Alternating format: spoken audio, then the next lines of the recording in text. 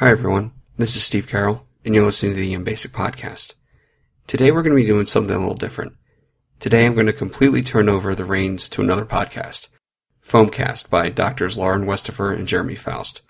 About a month ago, they were challenged by Dr. Nick Jeans over Twitter to create core content for the very unsexy topic of hepatic emergencies. This topic is so unexciting that it hadn't yet made it onto EM Basic, and Foamcast even called me out on it. To be honest, I had no plans on making an episode on this anytime soon, so I figured if you can't beat 'em, join 'em.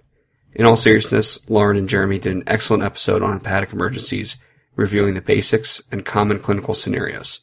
It's so good that I'm rebroadcasting it on EM Basic with their permission. So have a listen, and if you like what you hear, head over to foamcast.org or find it on iTunes for some solid EM core content topics based on current foam blogs and podcasts. This episode is totally Lauren and Jeremy's work. I haven't edited it at all, and so it's exactly the same as what was published on their website. If you've already heard it, I encourage you to take another listen. It's that good. Alright, that's enough from me, except to say that this podcast doesn't represent the views or opinions of our defense, the U.S. Army, or the Shawshank EM Residency Program. Now presenting Hepatic Emergencies from Foamcast. Hey y'all, and welcome to Foamcast. I'm Lauren Westifer. Jeremy, we have a mission today. I accept. And you don't even know what the mission is. That's okay. You've earned my trust by now. So ill-advised, Jeremy. Here we go. EM blog and tech rock star Dr. Nick Jeans posted a tweet last week that we simply must respond to. In general, I think the Foamcast mission is to respond to every single tweet ever posted. So let's start with this one. What did he say?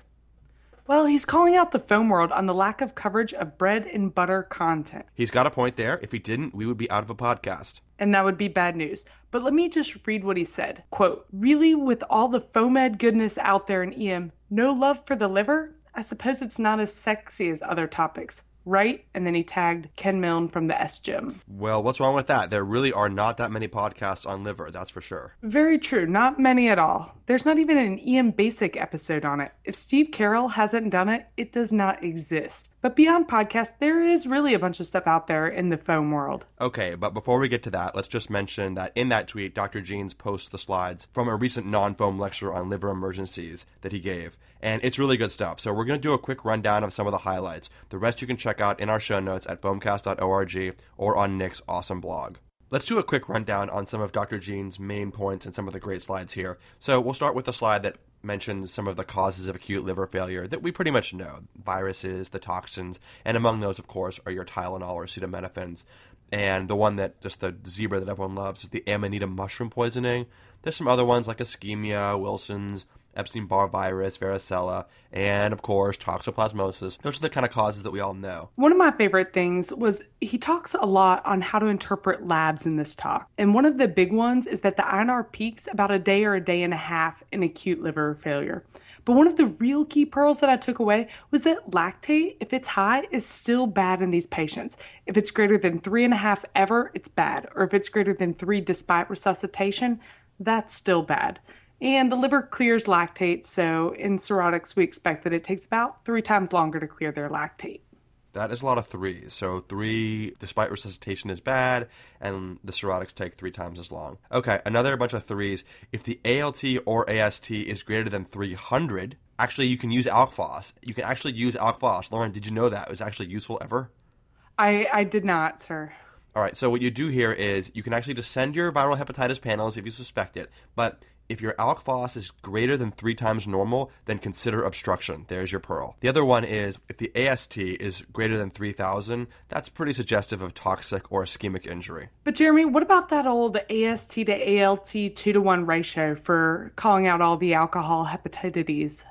Yeah, that does hold up. If the ALT or the AST is less than 300, you can use that rule. So apply that rule when the transaminases are generally pretty low, and that does play out. Got it. It's really a great slide set, but honestly, in general, slide sets are hard to consume without the audio and video. So, as I mentioned, I went along looking for liver foam. That just sounds weird. Well, you know what I mean. And, okay, what'd you come up with? Well, naturally, the Critical Care Compendium over at Laugh in the Fast Lane has a bunch of stuff. Anything recent? Not really. Back in April, there was an episode on the Hospital Medicine podcast, which I'm sure you listened to, on acute liver injury. I don't restrict my foam consumption to just emergency medicine, but it's not quite emergency medicine enough to go into here on Foamcast.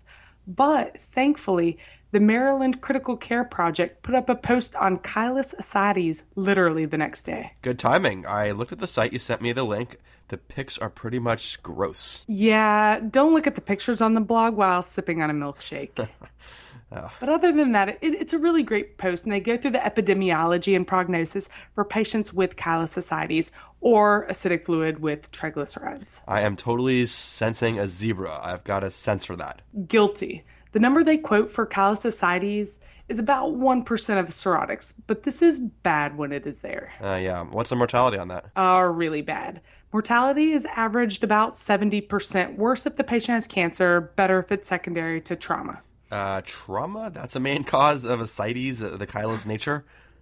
Well, actually, the causes are pretty varied, but the big one that we actually see is trauma, and iatrogenic trauma. So these are going to be your patients that are post-op from abdominal surgery, or less likely, but still occasionally blunt trauma. As usual, there's a host of causes like abdominal malignancies or lymphoma, cirrhosis, or pancreatitis, and this is because it causes compression of the lymph channels or leakage of those pancreatic enzymes, which is bad. Would you like to tell us what the treatment is? Absolutely not. No, treatment is typically surgery. They go in and they fix whatever's leaking or insert a shunt. Okay. Let's check in with Rose and Allie and cover some other hepatic emergencies. Sounds good. It's nice to check in with our old friends. Yeah, I'm starting to feel like a sense of familiarity with them now. Maybe we should be on a first-name basis with them. You mean like calling them Juder? I was thinking more like Pedith. I'll think it over. That does kind of have a ring to it. In the meantime, let's talk about spontaneous bacterial peritonitis. SBP. It's infection of the ascites fluid that happens spontaneously. SBP. It's a serious deal, and Rose and Allie will define it for you as a white blood cell count greater than 1,000 or the magic number 250 neutrophils. Jeremy, one of the first things I hear people say after a tap is, looks clear to me. Well, honestly, it always looks like Mountain Dew to me. But this eyeball method that so many people look at is unreliable. I guess unless it's chylous fluid. I think even we'd be able to differentiate between milk and Mountain Dew. So we don't have to wait for the culture to treat. But greater than 250 neutrophils or greater than 1,000 WBCs, then we treat.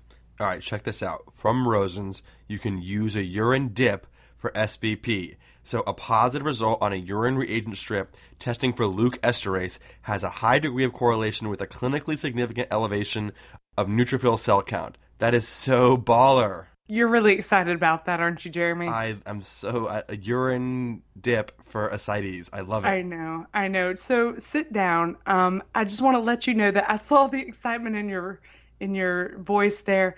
And it turns out that the study that Rosen quotes is from 2003. And all the studies that looked at this in the early 2000s showed pretty good sensitivities. But more recently, they've been looking at it, and the sensitivity is more like 46%. So if you're okay sending over half your patients home with SBP, then it may be okay.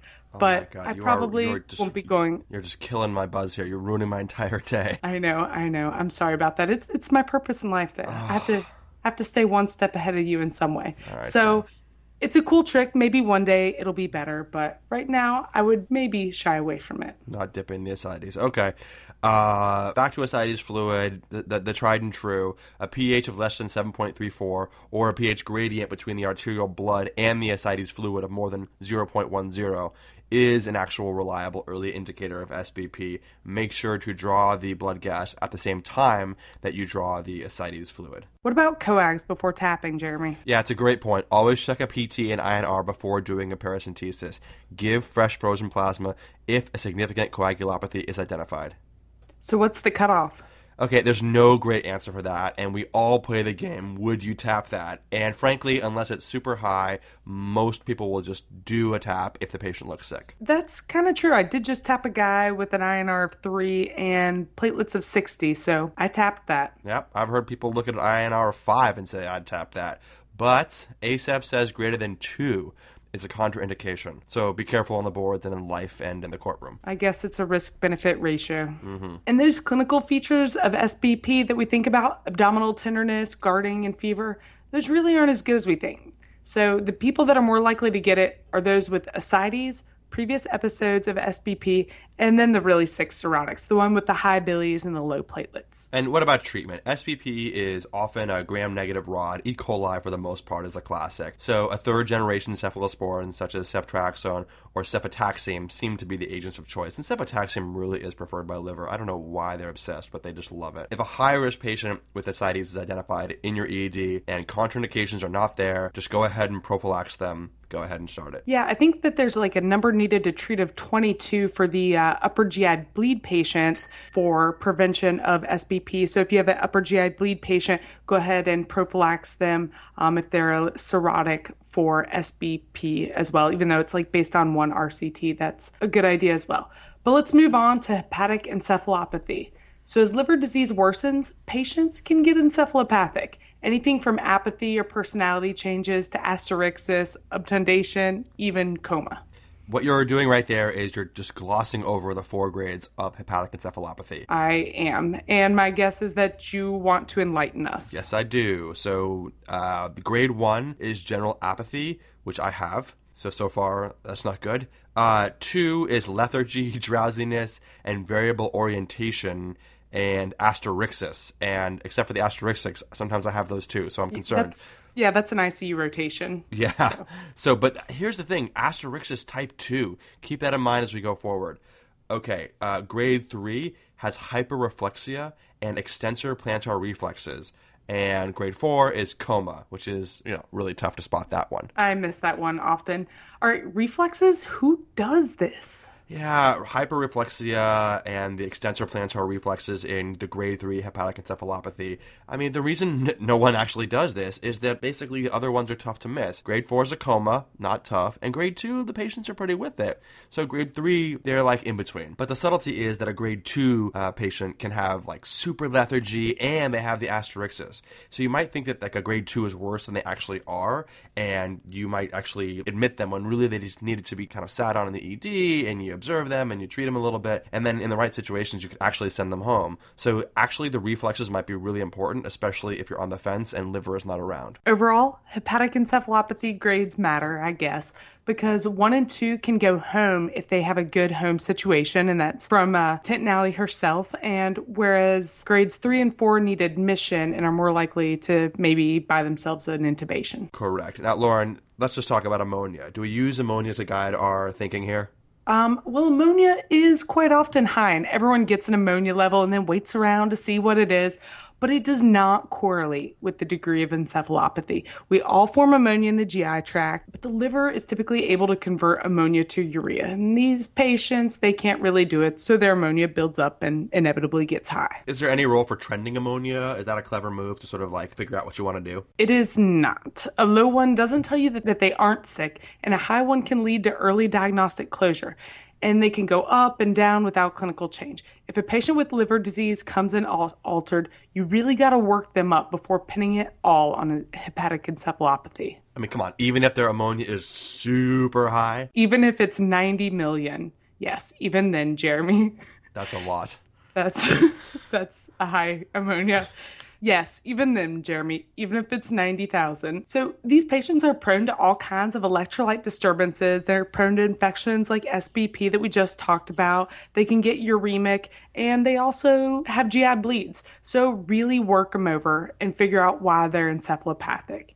And then management includes correction of underlying electrolyte abnormalities, strict protein restriction, and administration of lactulose, rifaximin, or neomycin. All right, Westover, one more topic. Drug-induced liver disease. Rosen's Chapter 90, Tintinelli Chapter 83. Up to 5% of hospital admissions for jaundice are related to drug-induced liver disease. And drug-induced liver disease is probably the most common reason why a drug is withdrawn from the U.S. market. There's also an age component. The older a patient gets, the more likely they are to have a toxicity or a failure related to a drug. Yeah, the only exceptions to that really are valproic acid and aspirin, which typically cause more hepatic damage in children. We're not going to waste your time reading the entire list of drugs that can cause liver failure, but there are some common ones that we all pretty much know. Like acetaminophen. We all know about this. It's one of the most talked about hepatotoxins. We're all pretty familiar with it, so we're going to skip over it. But looking at this list, the most surprising one for me was Augmentin, or amoxicillin clavulanate. I heard it on that podcast, Hospital Medicine, back in April, and I doubted it. But even Tenali lists it.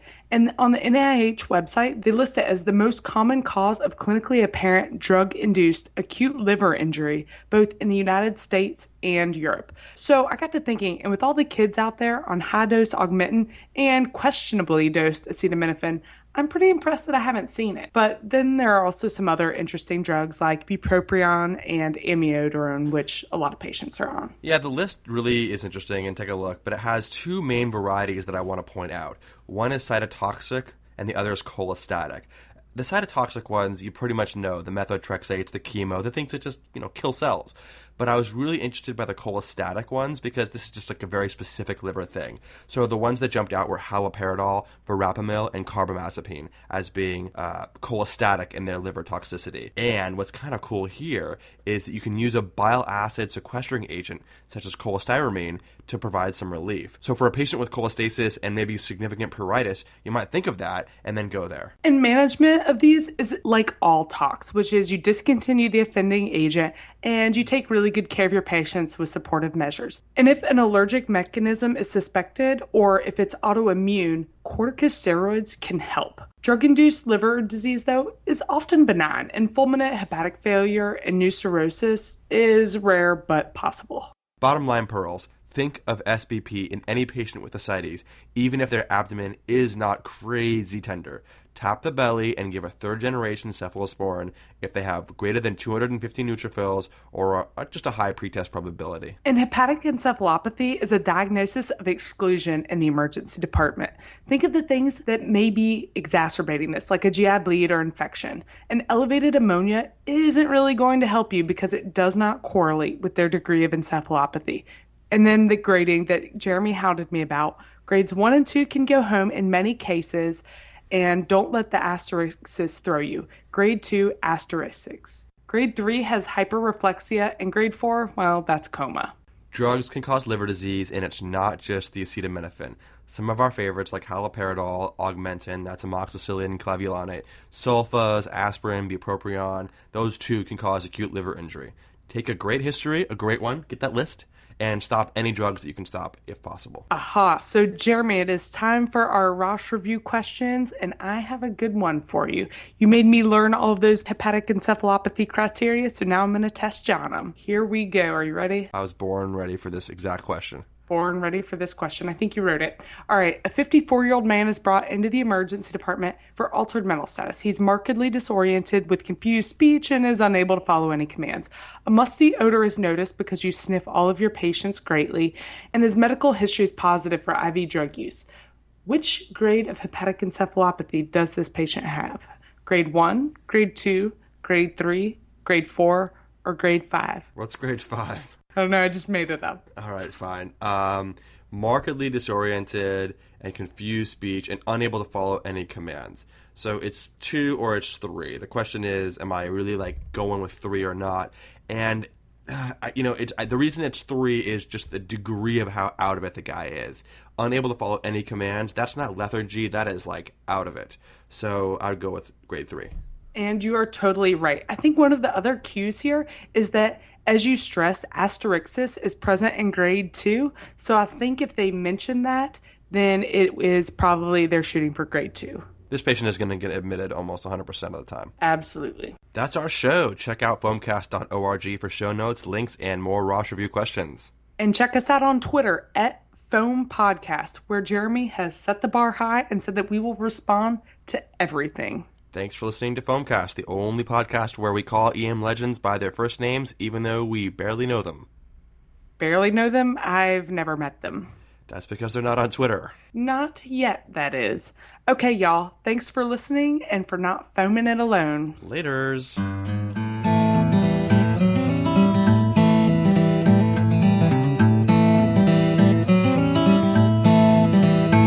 Hey guys, it's Jeremy.